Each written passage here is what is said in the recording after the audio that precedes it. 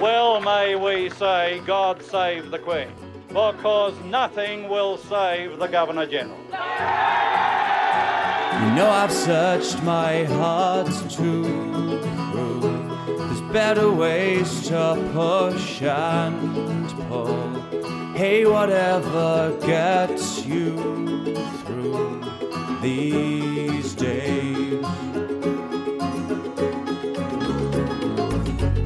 Hello and welcome to Well May We Say, a progressive podcast about Australian politics. This is episode 75 for Saturday, 15th of December 2018. I'm Jeremy Sear, and each week I'll be joined by a different guest host to help me discuss what's just been happening to our country, what's likely to happen shortly, and hopefully what we can do about it. Tonight's guest host is returning guest host, Denise Pirko. Hello there.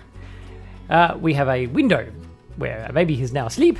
What? And may continue sleeping. Oh, please, until we can finish the podcast. So it's weird that we're doing this because Parliament finished last year. The government shut it down and ran away quickly before the Senate could force them to actually consider a bill that they were going to lose. In fact, I think they actually ran going, flee, flee, everyone get out of here, flee. Have you seen the footage of Tony Abbott when he had to run away because otherwise he'd been forced to vote on... I can't remember what it was, but it was just this comical sort of... Dutton's done a couple of those himself, like... Run away! Run away! Run away! The thing that gets me about it is that it's portrayed as if they can't do anything about it. Oh, sorry. It's just like inevitable. It's like the giant door is coming down and there's nothing we can do about it and sorry, we have to run away. But of course the Parliament can vote to sit whenever it bloody likes. It's a Parliament. As if they've never had a situation where people have been heading back to airports and they've called them all in for a vote because something kept Parliament over and everyone has to turn their cars around and get back there and vote really darn quickly. That's never happened. So basically it's just parliamentary games, and the government is suddenly happy to shove out a whole lot of things that they seem to have waited until Parliament wasn't going to sit so that they didn't have to face anyone on the floor of Parliament about any of these things. I like to think of it as an early Christmas gift. All these wonderful announcements about lovely things the government wants to do to help us, the Australian people. Idea generally is what's it called, taking out the garbage, and the idea of obviously to get the stuff out all at once. Like they announced a whole lot of these things on the same day with the hope that people are distracted. It's really hard to focus on all these big things at once whilst coming up to Christmas. People are finishing off the year's work. People are having Christmas coming. They're getting ready for Christmas. They're going on holiday. They're getting into that mode mentally. Yeah, that's when you take out the trash. Actually, based on the government's previous form, I'm sure that I suspect there's some recent climate data about our emissions that they'll be releasing this week. Probably. It's the kind of thing they do. But it's often like what they do during the year on a Friday afternoon. If you want to bury a news story, you publish the media release 3 or 4 o'clock on a Friday afternoon. No one's going to pick it up for the weekend papers. It's just going to go out there, and by Monday people will have forgotten. Well, I mean, Dutton was on Sky this week saying that Parliament was a disadvantage for government. I've always seen Parliament as a disadvantage, frankly, for sitting governments. Whatever happens, however messy it looks, tough decisions that need to be made are always sheeted home to the government of the day. I, for one, am rather grateful that we missed out on having Dutton as our new great overlord and dictator. It does feel to me like Dutton thinks that the point of government is to go out and do authoritarian things and not have any checks and balances. And the checks and balances are themselves a limit on government, but which is kind of the mark of a particular type of political leader. Indeed. The kind of leader that we actually have those checks and balances to protect us from. Absolutely. So it makes sense that they've waited until Parliament went before they did any of these things. So there are a couple. We've got the faux ICAC, and we've got response to the Religious Power Review, which they also dropped this week after Parliament. They waited until after Parliament to do it. And look, not a huge amount that we can discuss at this point because it's in it's still under negotiation, but the attempt that the government's made, the Liberals in Canberra, to basically present a take it or leave it deal to Victoria, where private schools get a whole lot more money than public schools, and if Victoria doesn't sign up to it, then we get no money from the federal government from our taxes. Like it's our money. And so the federal Liberals are playing very hardball on that, and the Victorian government has gone, go to hell.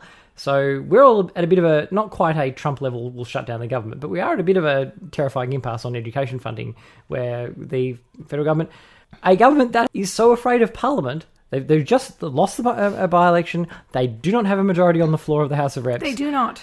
They are a minority government. They are on a hiding to a massive catastrophic loss as soon as they do dare to face the people next year, which is why they're putting it off for as long as possible. And they are telling a recently elected, with a thumping majority, state government in Victoria to shut up and do what they tell them to do. Yeah, I feel like the Victorian government might have some legitimacy in turning around and saying, get stuffed, we represent our voters. You don't. I think one of the big things about the Victorian government, though, is because one of the reasons the federal government is so afraid of this bargaining and them bargaining for it is the other states have a no disadvantage clause. So if Victoria does manage to push this through and get that 25% funding for the students in public schools, bringing it up from the 20 to 25%, then the other states also get money out of the deal too, which will cost about the federal government about $25 billion over a decade for state schools. Not that that's a bad thing. No, that's money that could be going to private schools for rich people, though. Oh, that's right. I did see the Peter Onselen thing in today's Oz basically arguing that the Liberals should basically do whatever they can to slash expenditure, even though it's an election year and the general approach to election years is to try and buy votes by splurging cash. Onselen's like, the Oz in general are like, no, this is an opportunity where you can cut taxes and not cut taxes. Well, yeah, they've already done the cutting taxes. Yeah. This is a bit where you can pay for the cut taxes by cutting expenditure on poor people. Well, exactly. If we cut Newstart for each person by $1 a week, think of the $100 a year we would save. Exactly. And the idea that the Oz is putting to the Liberals about doing this, because obviously that's politically, as they would say, yes, Prime Minister, courageous. But the idea is that then they could say, hey, the last mid-year budget we delivered in government, so assuming they're going to lose, at least in opposition they could say, hey, we got rid of the deficit. Our last budget didn't have a deficit. And then Labor, which will have to run deficits because the budget's bottom line under the Liberals has been completely decimated. That's the thing. The budgets have been destructive and painful, and they've actually injured us and our economy, and they've injured our society is what they've done. But they could do like a paper surplus or paper, so that basically they come back and say, we've pushed that thing. They can push a couple of things off to the following year. So right now, surplus. And then we delivered a surplus, and you Labor people are paying for everything we did, and now you've got deficits. And they shout at that from opposition for 6 years or whatever, saying, hey, the Liberals were the last people to deliver a surplus, and basically this is sort of a bit of a political scam on the basis that they're going to lose anyway. Yeah. So you might as well go out being able to have something to hang your evil hat on. Yes. Well, interestingly, if we go back to the school issue, so a lot of the news about this comes from Thursday, and it's Saturday morning right now. And the education ministers, the state and the federal, were all meeting yesterday. And so I haven't heard anything out of that. I haven't heard any news from Friday, and I've been looking. Well, today's big news is Morrison with West Jerusalem and the embassy, and it's a bit hard to get your head about what precisely they're proposing because the whole thing's fraught. They're doing a symbolic change, saying we're not going to move the embassy there. We're going to put a trade commission there, and we're going to support the Palestinian capital being in East Jerusalem, and we recognise that the Israeli one is in West Jerusalem. Yes, we are going to formally recognise that it's in West Jerusalem. However, until other people formally recognise it and it's made formal sort of on a worldwide basis, we won't actually move our embassy. But it's still us putting ourselves in the camp of Donald Trump. Like, the only country in there, it's no wonder that look, can I play? This is Scott Morrison. It's actually now just the afternoon because Scott Morrison's just been at Gerard Henderson's Sydney Institute and announced this. I'm going to just play a little bit of grab of Morrison announcing this. Australia now recognises West Jerusalem, being the seat of the Knesset and many of the institutions of government, is the capital of Israel. West Jerusalem is the capital of Israel. And we look forward to moving our embassy to West Jerusalem when practical, in support of and after final status determination. We've decided to start the work, though, now, out of respect for the clearly communicated preference of the Israeli government for countries to not establish consulates or honorary consular offices in West Jerusalem. The Australian government will establish a trade and defence office in West Jerusalem. With deepening defence industry ties and Australia-Israel trade now running at over $1.3 billion per year, this will help continue to build our strong bilateral trade relationship. That $1.3 billion of trade with Israel, in contrast with the $16.4 billion in total two-way trade in goods and services with Indonesia in 2017, according to DFAT. Indonesia, of course, being a majority Muslim country that is extremely annoyed with Australia doing anything on the Israel-Palestine issue that puts us closer to Israel and further from supporting the concerns of Palestinian people. Australia is putting at risk trade worth more than 10 times the amount with a country that is very much closer to us and has 10 times as many people as we do, as opposed to Israel, which is a very long way away. So even if you're ignoring principle and you're only concerned about the financial impact, this is an odd move for the Australian government. Anyway, Scott Morrison continues. It's a balanced view. It's a measured view. It's a well-considered view. We're going to have a couple of examples in this episode of Scott Morrison saying things in a reassuring way. You know, this is well-considered because it is the opposite. Or something has teeth because it doesn't. And it's really hit the point, I think, where anytime Morrison opens his house, the more emphatically, the more vehemently he uses an expression, the more you know that the reality is the opposite. It's almost the more he uses a couple, like a triplet or a doublet of little catchphrases together, the more you know that he is barking up the wrong tree and he's shoveling shit uphill. He would be easy to play poker against. His tells are so obvious. Like, the weaker his hand, the more he'd be talking about how great a hand it is. And it reminds me a lot of, and I may or may not drop in the audio of this after, depending on whether I can get an exact quote that's punchy, rather than last week where I played, I think, about a minute and a half of Bob Catter singing. Yeah, I'm sorry. We all make our choices. I regret that one. But yeah, I don't know if you remember when Jim Hacker becomes Prime Minister and Yes Prime Minister, the first Minister of Broadcast he does, amazing bit of television, but one of the things they say to him is, you've got to have a contrast to what you're doing. So if you're announcing a whole lot of policies that are new and dynamic and potentially scary to people, then you have the dark, reassuring suit, you have the reassuring leather books and the old, basically everything old-timey, everything reassuring and old-fashioned and stable and traditional to make your more radical proposals seem less scary to people. And vice versa. If you're doing a speech where you basically don't do anything, then you have sort of the modern wallpaper and the sort of fast upbeat music, and you basically have all the visuals be exciting to counter the substance. Well, it's up to you, obviously, Prime Minister. All I can say is, if that's what you're going to say, I suggest a very modern suit, high-tech furniture, high-energy yellow wallpaper, abstract paintings, in fact, everything to disguise the absence of anything new in the actual speech. I think I can go back to my original dynamic speech, about the grand design. Fine, then it's the reassuring traditional background, a dark suit, oak panelling, leather volumes, 18th century portraits. Oh, one other thing, opening music. Now, once again, Bach, new ideas, Stravinsky, no change. And Morrison clearly gets that to the extent that whenever he is going to do something where he is being weak and where the proposal is a nothing, he has to get out there and shout about how strong it is. And also, the more he says, the more you know he is compensating for something. Actually, probably an even more appropriate reference at this point for the shameless bullshit that Morrison comes out with is, are we at the level of Comical Ali, Mohammed Saeed al-Shahaf, who was the propaganda minister under Saddam Hussein in 2003. The guy, well, here's a little bit of his stuff. They are not near Baghdad. Don't believe them. It's baseless. They are liars. That's all. What's the situation today here in Baghdad? It's good, as you see it. As you see it. The traffic.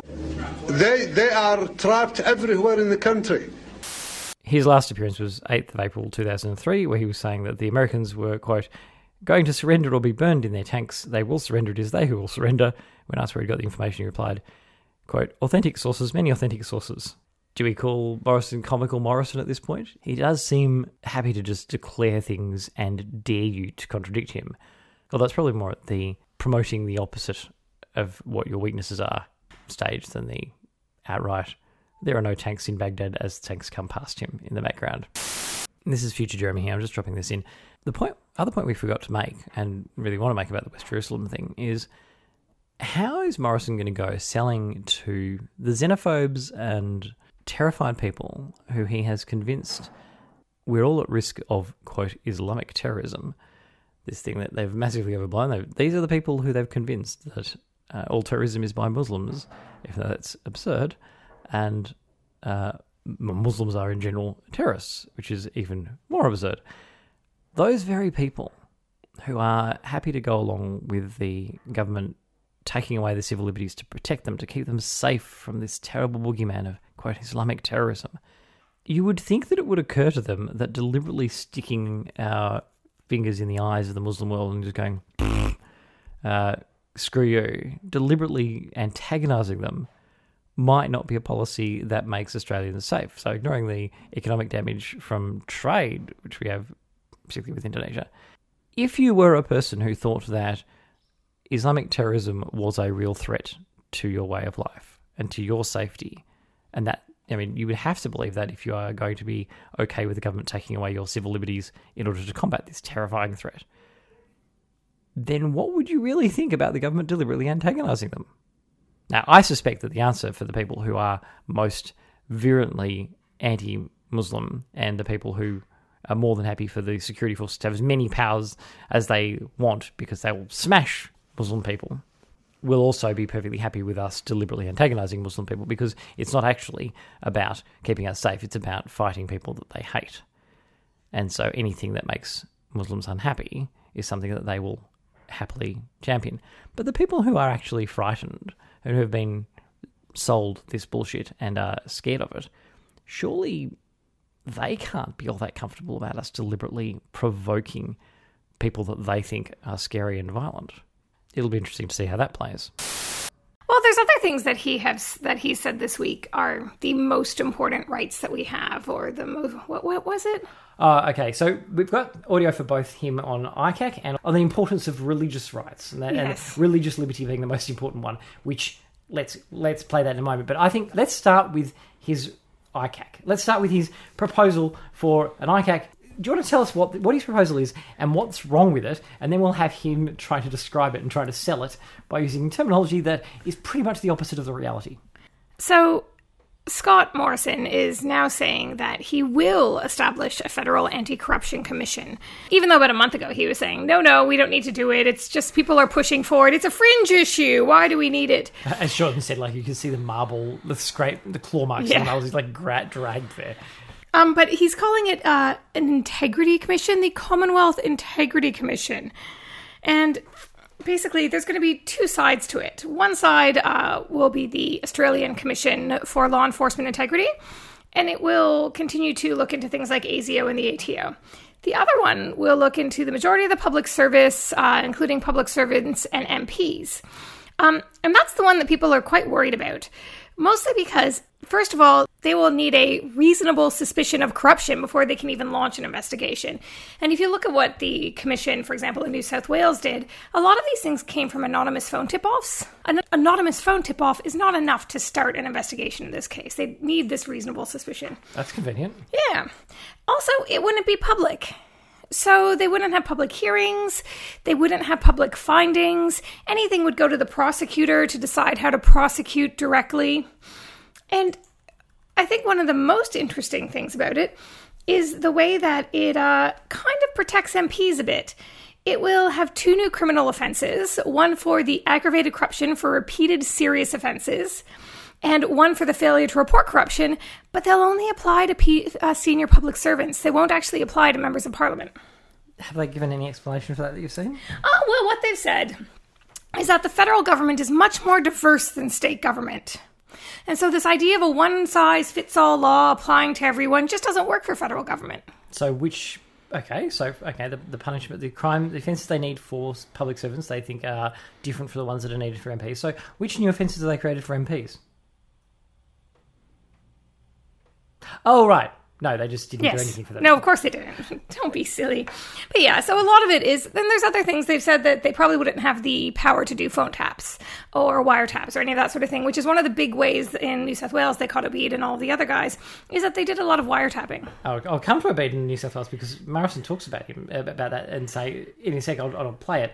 The one thing I did notice in terms of they can't do the wiretaps, but they also don't have any access to the new powers that were granted to ASIO last week with the the terrifying... Oh, God. And by the way, I don't think we explained that it's not really an anti-encryption bill so much as the one that Labor voted for, as they screamed at them that we're running out of time, quick, vote for this thing that we want so that we can shut down Parliament before we get to the thing that you want to deal with. And Labor's like, we see what you're trying to do, and we'll do exactly what you ask us to because we're complete idiots. Anyway, that one, in which the scariest thing is that they can just make a request of a company and without needing a warrant or anything. Like, in order to coerce people, they need to have a warrant from I think there's a method where it goes through some kind of oversight, but it's still secretive and it's not very reliable. But it's even worse if they're just going to simply make the request, because basically your security and your privacy are entirely dependent on a company saying no to the government. When they can just as easily go yes, because you won't find out about it, so there's no drawback to the company doing it. Keep the government on the side, and their customers won't find out anyway. So yeah. Anyway, but yes, importantly, that doesn't help for investigations against politicians for corruption. Like, you would have thought that this thing should have worked in concert with that if we're going to use the powers of ASIO and expand them even further so they can catch people committing serious crimes. And like, they're including crimes that are crimes overseas and not here in that bill. But apparently not corruption by MPs. No, well, it's different. Basically, the standards for investigation are going to be quite high.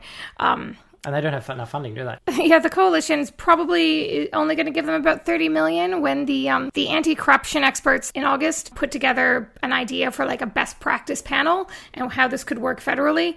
And they suggested it needed about $110 million. That's about an $80 million, dude. Not much. We could get that $80 million by cutting News Start.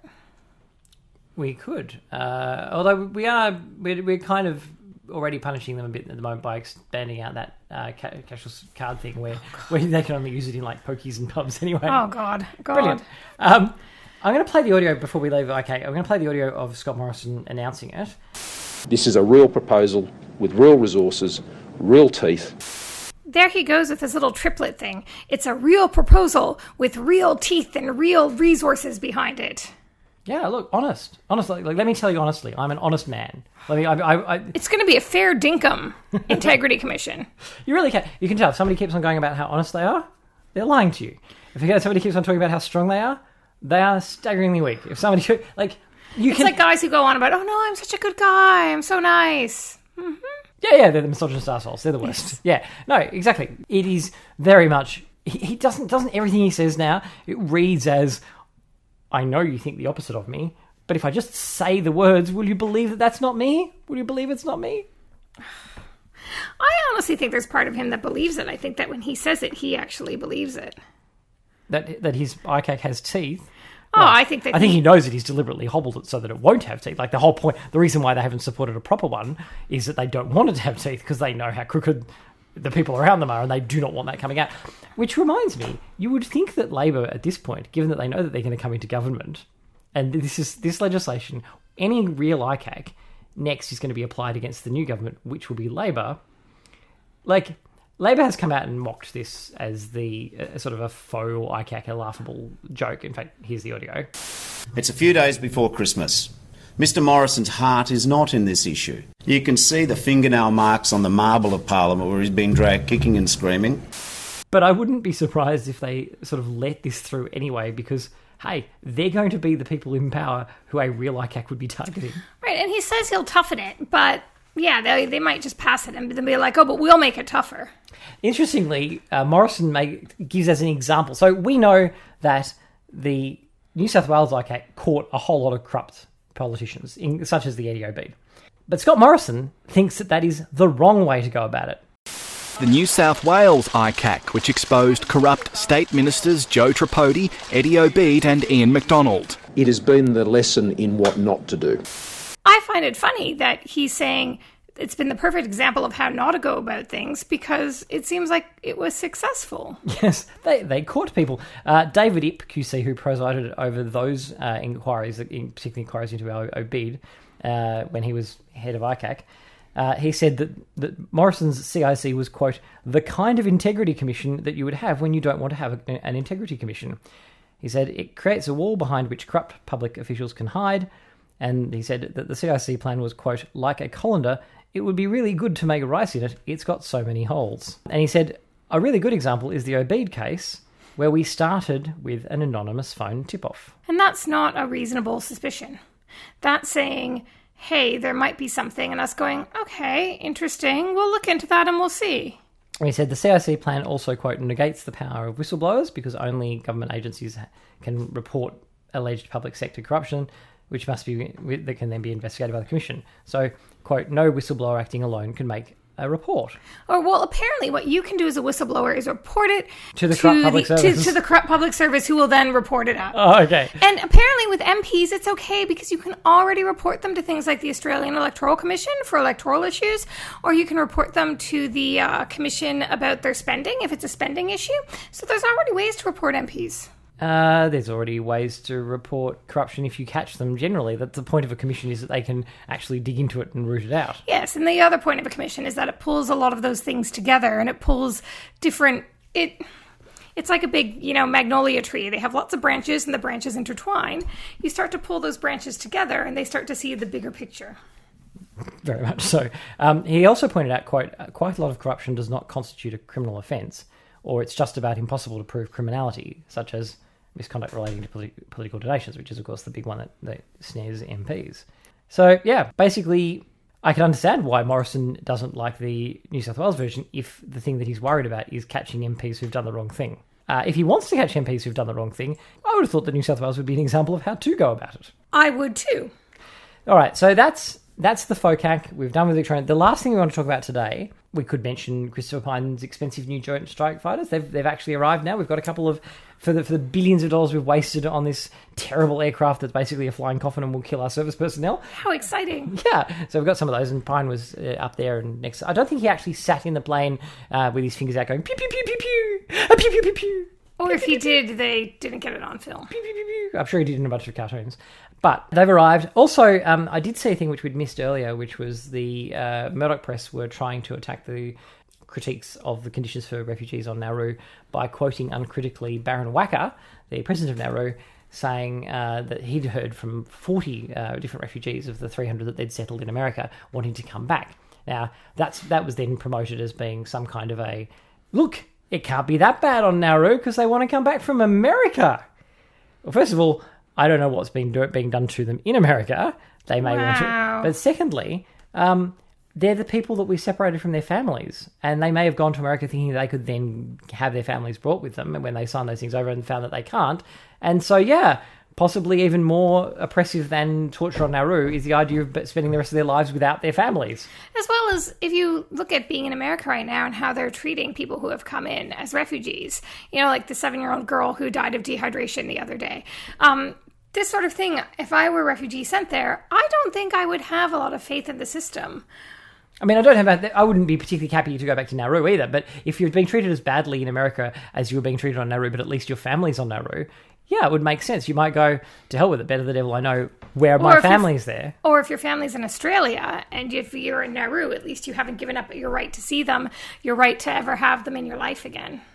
Yeah, so the Oz didn't bother exploring, first of all, how much we could rely on what Baron Wacker says anyway. I mean, Wacker is about as conflicted on that matter as you possibly could be, given that his entire regime is entirely dependent on us continuing to give his government huge sums of money to break and destroy refugees on our behalf. Not exactly an independent resource. And also, of course, a person who won't let independent media actually come and investigate what's happening on their country. They refuse visas. Like, they are as closed and corrupt as you can imagine. They have not done anything to warrant us giving them the benefit of the doubt. And secondly, yeah, there are some reasons why people might want to come back that have nothing to do with it not being a monstrous place for them to be stuck, but simply because the alternatives, there could be things even worse. I mean, I do like the idea that Australian supporters of offshore detention, their attitude is basically, hey, if it's not the absolute worst place in the world, then we're being pretty good to them and they should be grateful. Well, exactly. There may be a place that's worse, and therefore this is okay. Yep. Now, the last thing we're going to talk about is the thing that was dropped at the last moment, which is the report of the expert panel, expert in quotes, with the religious, quote, freedom review, which the government has had since, I think, May, and they finally drop it after Parliament disappears. And then they drop their response as well. Now, I don't think we've actually had a chance. We've sort of had some leaks earlier in the year which sort of indicated what some of the recommendations were going to be. But we actually do have the recommendations now, and we can look at what they are and what the government's proposing to do, which is bring in a religious discrimination bill to, in the words of the government, provide comprehensive protection against discrimination based on religious belief or activity. Now, we'll go through those in a second, but let's launch this discussion by playing you the audio of Scott Morrison introducing this. There is no more fundamental liberty that any human being has than their fundamental right to decide what they believe or not believe, for that matter, to have a religious faith or not to have a religious faith, and of that religious faith, what particular religious faith they may wish to pursue, to really address this fundamental issue of anti-discrimination and ensuring we complete the work. And that is to establish a Religious Discrimination Act and to appoint a Religious Freedom Commissioner within the Human Rights Commission. Well, there are fundamental rights humans have. We have rights to shelter and safety and all sorts of things food that come far before our decision to follow a faith. We have the right to not be discriminated against for something that we are. For example, being a person of color or a queer person. Things that we cannot change that are fundamentally ourselves. Yes, we shouldn't discriminate against people for what they believe either, but nor should they be allowed to discriminate against us.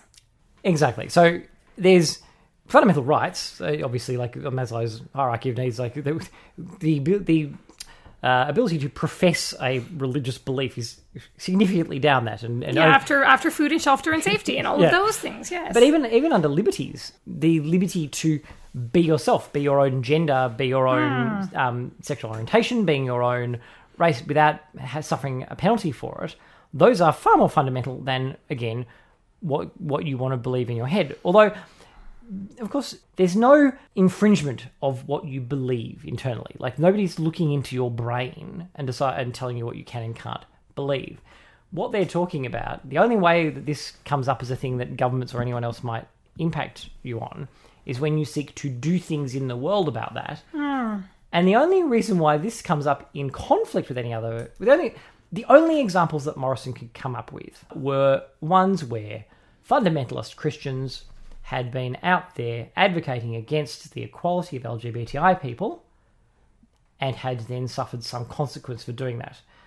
So this isn't their own private religious belief and keeping it to themselves. No. This is them out there trying to harm gay people. And they're like, this is my freedom, when it is specifically out there to target gay people. And it specifically attacks other people. I find it interesting that he's now selling it as multiculturalism.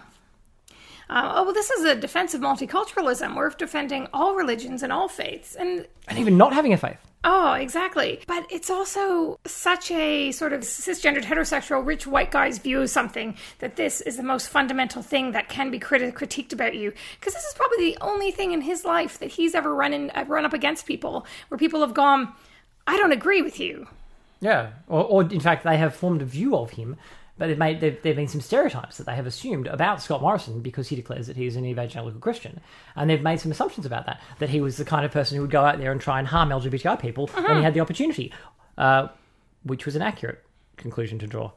Or that he was the kind of person who would be seeking to impose his religion on the rest of the world, even if the rest of the world doesn't want it. Oh, wait, no, that one's accurate as well. That one's accurate too. Or that he would believe in things like prosperity doctrine and that, the poor are sort of doing it to themselves. Yeah, that would impact his sympathy for the poor people. Yeah, that's true. Oh, wait, that was also accurate. Wait a minute. The important thing about this whole review is that he stuck to his word of last month, or was it the month before, and said, the kids are the most important thing. And what we'll do is we'll protect the LGBTQIA children and we'll ensure that ASAP we'll get some laws in protecting them so schools can't discriminate against them. And they definitely did that, right, Jeremy? No, what they did is they proposed to remove some of the exemptions that religious organisations have currently, but only if they could add in new powers specifying that religious organisations should be able to enforce their own ethos. So, because the religious lobby says, hey, we don't want to kick out kids for being gay. We don't want to teachers for being gay. We're not seeking to do any of that thing, but we need to have the power to do it. We need to have the power in the laws to do that. And we need to maintain the power to do it because we already have it. Yeah, but not because we're going to exercise it. We just need that power for some other reason. What could that reason be? Is it that they want to be able to hold it over the heads of people, to force LGBTI kids and teachers and staff to just shut up, don't ask, don't tell, keep it amongst themselves, to live in shame? Do they want to? Is it that they want to be able to hold it over their heads? There's a reason why the bullying and suicide rates are so high amongst youth in this area, because of these sorts of policies and these sorts of, like, hide it, be ashamed of it. Because fundamentally, look, this is the review came back, and it specifically recognises that religion does not override the rights of other people to live their lives. And it specifically says, recommendation 1, which the government has not adopted, it's just punted it off for further consideration. This one they haven't accepted. Those jurisdictions that retain exceptions or exemptions in their anti-discrimination laws for religious bodies with respect to race, disability, pregnancy, or intersex status should review them having regard to community expectations. They recognise these things are wrong. You should not be able to discriminate on those. They notably do not include their gender or sexual orientation. Throughout this report, which is supposedly about religious freedom, the thing that they are preoccupied by, and the thing that the Prime Minister was preoccupied, which was... Future Jeremy here, interrupting before I can careen off on a tangent and lose the point I was trying to make. The point I was trying to make is that, like everything in relation to this religious freedom talk, the only thing they're fixated on is that they don't like LGBTI people. The report talks only about LGBTI people as the special rights that all these organisations need to be able to have. Scott Morrison's only example of why we need it was Porteous, who was attacking LGBTI people. Clearly a persecuted man, the Archbishop of Hobart. Everything that they've come out with is about their need to be able to tell their kids, other people's kids, everyone, that being gay is not as good as being straight. In fact, it's a sin, and that it should be shut down, and that if their kids, parents should be able to teach their kids that it's wrong, and that schools should be able to teach kids that it's wrong, and that fundamentally they want to be able to promote the idea that LGBTI people should be second-class citizens. And that's to them in 2018, to the people who are speaking to this review, to Scott Morrison, to the people writing this review, religious freedom is nothing more than their supposed right to try to enforce and promote their privilege and their power over LGBTI people, particularly those LGBTI people unfortunate enough to be under the power of these religious people. They want their freedom is defined as their ability to take away freedom from other people. So yes, the point I wanted to make there before I careened off on the tangent was, if you look at the review, if you look at the report, they are not promoting religious freedom over the top of any other matters that have previously been matters of conscience, like race. Religious people advocated against interracial marriage because they thought it was profoundly wrong, and we'll talk about that in a minute. Those sorts of things they recognise. That's not their current problem, so therefore they don't care about it. It's 100% about the thing that they currently hung up on, which is they hate LGBTI people. They want to be able to teach their kids. They want to be able to tell their kids who are trans that they're not really trans. There's no scientific basis for that. It's just their religious belief. And the fact that that will harm the trans kids, they don't care about. That is all this is. It's why this review came in as a response to LGBTI people getting marriage equality. It is the context of it. It is the content of it. All this is profoundly misleading to call this religious freedom, because all it is a fight for the religious privilege to push LGBTI people back down again. That's what they want to do. That's all this is. And the report, it's extraordinary how unashamed of that this report is and how clear this report is. This is what religious freedom means in 2018. Anyway, back to the bit that I was careening off on. And the thing that the Prime Minister was preoccupied, which was, his example was Archbishop Porteous in Tasmania, who put out a booklet, who promulgated this booklet publicly, demonising gay people, saying that LGBTI people are second-class citizens, basically, and saying that the church views them as not, their marriages aren't real marriages, they are not equal human beings, they are less. Basically, it was a pamphlet they put out there expressing and expanding and promoting hate and discrimination against LGBTI people. Damn right, that should be against the law. That causes harm. Yes. That attitude causes parents in those communities to be more discriminatory towards their children. It causes people to be more discriminatory and hostile to employees, to people they meet who are LGBTI in general. That kind of promotion of hate against a marginalised group causes harm. And yet, the Tasmanian laws that they are whinging about, Porteous didn't even get... The complaint was dropped. They weren't even strong enough for there to be any consequence for Porteous putting this out there. This whole temper tantrum from the religious right is because of somebody daring to bring a case that he had to respond to, even though it had no consequence in the end.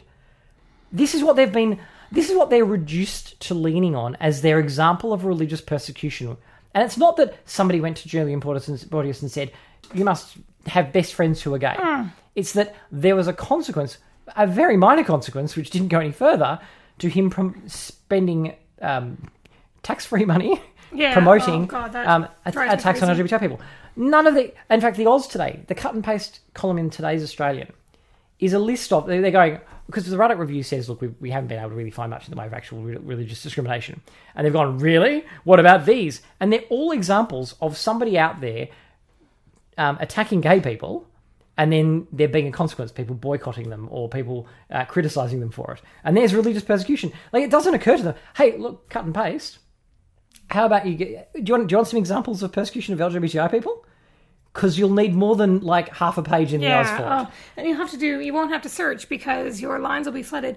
So basically, his the children are most important and we'll make sure we get this through, has been punted off to another review. So they get to review the review. And notably, that review doesn't even address LGBTI staff. It's only the kids. So the staff one doesn't even get a review. Well, we don't care about the staff, but the kids were really important. Because people will protect their children, and there was a backlash against that. But yeah, we need another review, because how do we balance the rights of those kids with the rights of people to discriminate against those kids? Right. Like, and all of this talk about the religious ethos of an organisation and the how vital it is and how fundamentally important it is that we balance the right of LGBTI people to live their lives without being discriminated against with the right of religious people to tell other people in their communities that those LGBTI people are second-class citizens, should be second-class citizens, and are sinners and disgraceful. Like, how do we balance the right of people to spread hate about a group and the right of that group not to be experiencing the consequences of that hate? I don't know, maybe you don't protect the right of people to promote hate and harm in our community. It's exactly the same as if these religious organisations thought that interracial marriage should be against the law. We don't have any protections where religious organisations who honestly believe this, like 60, 70 years ago in America, that was the fundamental part of their religious belief, that the races should be separate. God separated them at Babel or whatever. I don't know what the justification was. But fundamentally that was their belief, right? Yep. And yet, we here in 2018, like the reviews recognise that even though the logic is exactly the same, my religious belief is this, I should get to spread it as far as I can. Because the people who are writing these reviews don't any longer think that interracial marriage is sinful and a problem. They're like, no, we don't need to protect that thing. But because they are themselves still prejudiced against LGBTI people, that one seems reasonable to them. But there's no logic. Like, they're both as stupid as the other. There's no reason why a religious person thinking that other races shouldn't marry is any different logically from a religious person believing honestly and heartfeltly that gay people shouldn't marry. Like, they're exactly the same in logic, but the law, the only difference is that these people don't currently hold that religious belief, but they do hold the other one. But both of them are stupid, both of them are wrong, and there's no reason why, the exact same reason why we shouldn't protect racist religious people is the same reason we shouldn't be protecting homophobic religious people. Well, and actually, there has been a rousing support for Mr. Morrison's plan. One of the archbishops in Australia came out and said that he supported what Scott Morrison was doing because it would stop the state laws that forced them to break the seal of the confessional and report things like child abuse. Excellent. This is what happens when you tinker with the balance. If your idea is that religious power and the ability of religious people to cover up things and to advocate for discrimination and those sorts of things are more important than the rights of the vulnerable people who are being harmed to be protected from them. And in fact, if you portray the people who are in the privileged positions who are picking on the vulnerable as the real victims, then you have stuffed up the balance terribly. But they haven't thought it through very well at all. What Morrison is proposing to do, and we don't actually have the bill yet, you can now read the review and you can read the government's response to it and which ones they're adopting. Like, they're happy to adopt the one of that they should remove. There was a part of the Shipping Act that still said that they couldn't have blasphemous ship names. Well then.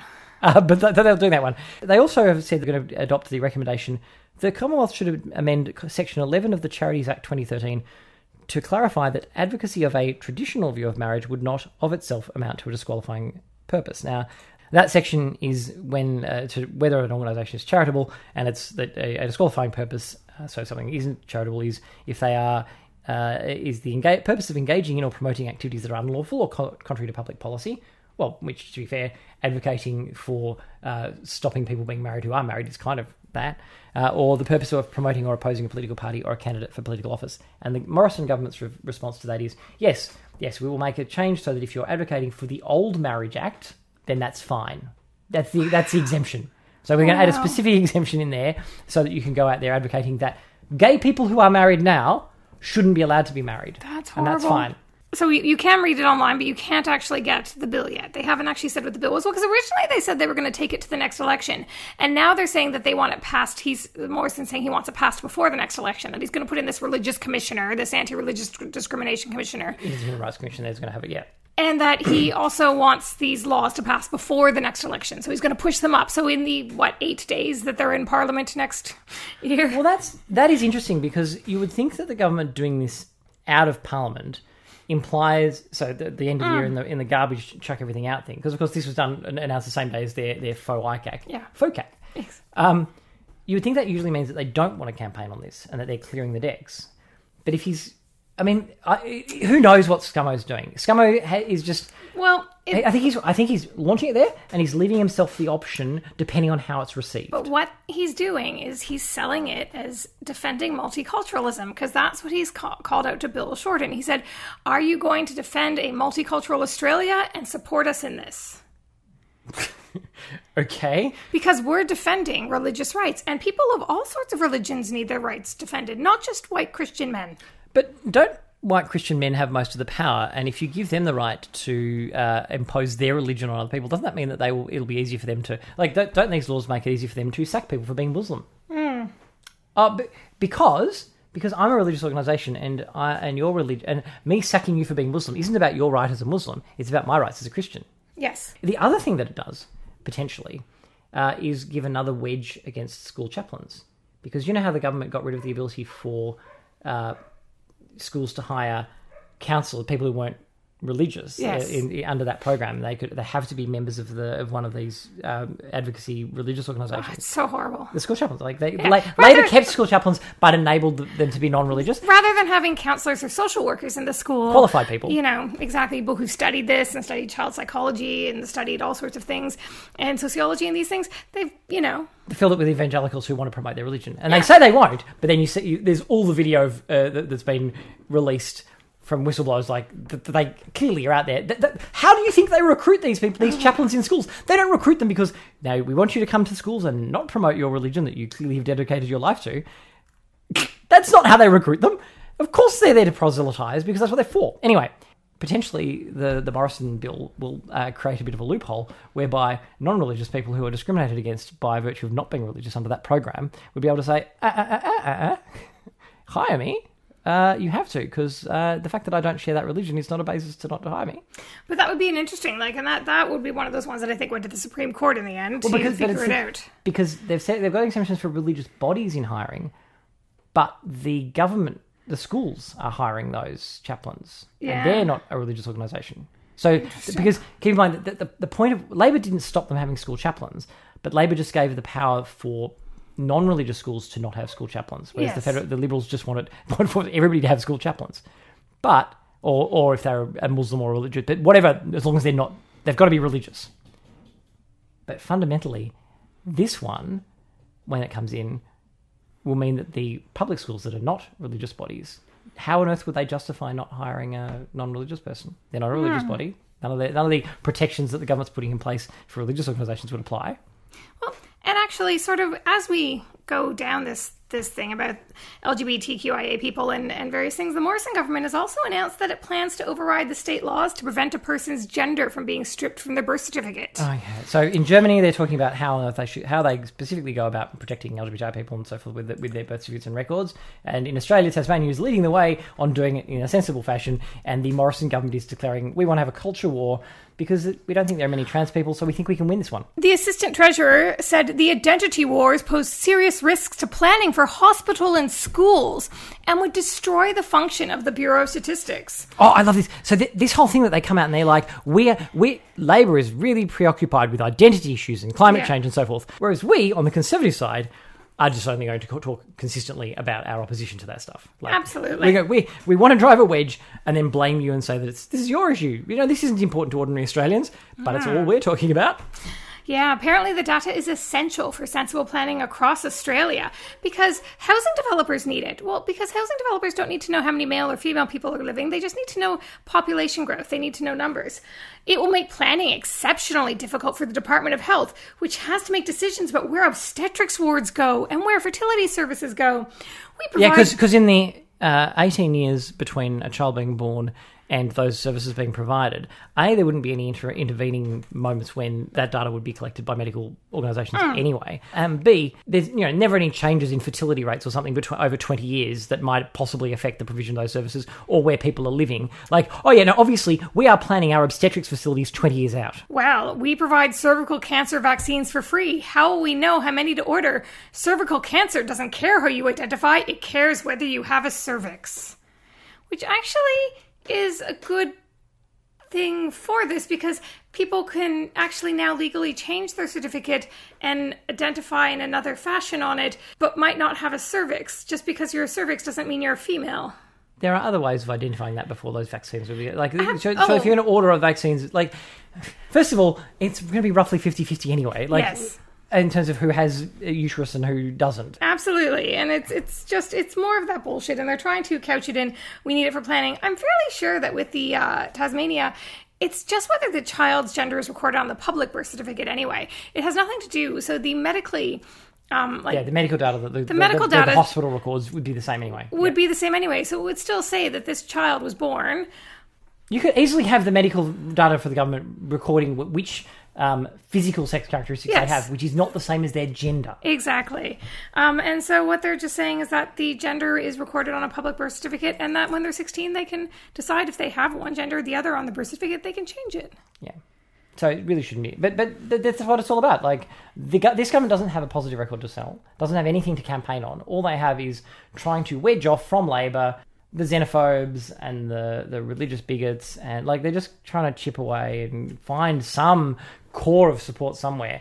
Well, apparently the Western Australian government did have plans to remove gender from birth certificates as well, but after a lot of church groups and growing pressure from them, it's decided to table that. Yeah, by the way, thank you, Malcolm Turnbull, for that, because part of the reason why the religious right is so powerful on these things is because you mobilised them and gave them a shitload of public funding because of your stupid anti-marriage equality plebiscite last year. God. That you really mobilised the religious right for the next 20 freaking years or more. Well, and didn't one of those marriage equality groups rebrand itself and is now an anti-trans group? Yeah, binary.org or something like that. Yeah, binary. Yeah, that's exactly right. We go from hateful 1 to hateful 2. Yeah, so every one of these attacks, just remember to thank Malcolm Turnbull for giving these bastards the funding and the organisational kick that they needed to get started to persecute these vulnerable people. Thanks, Malcolm Turnbull, you useless git.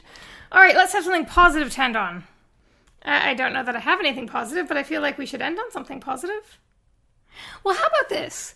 How about instead of ending on something positive today, we go back through the year, look at all the positive things that have happened through the year, because we do sometimes get at a negative thing. We deal with the issues that are coming in politics. So let's have a review. And next week we'll have a review of all the positive stuff that happened this year around the country. Yeah, that's true. The politicians are off now. Maybe they won't do anything else horrible between now and Christmas. We can hope. All right, we'll try and find some positives for next week. And I think that's where we will leave it for this week. Thank you very much to our Patreon subscribers. You are how the podcast keeps going. Thank you very much to everybody who has given us a 5-star review on iTunes. And if you haven't done one, that would be very much appreciated. Thank you to everybody who has had a discussion with us at Well May We Say on Twitter. It makes a huge difference. Everybody engaging with us and having part of a discussion, that makes... If you anything we've said, it makes a huge difference to us to feel we're part of that community and we're actually having a discussion. Thank you to Rowan Gray for the music and Alex Lum for the artwork. And thank you most of all to my beloved Denise. Thank you for coming back. Always a pleasure. And we will see you all next week. See you then.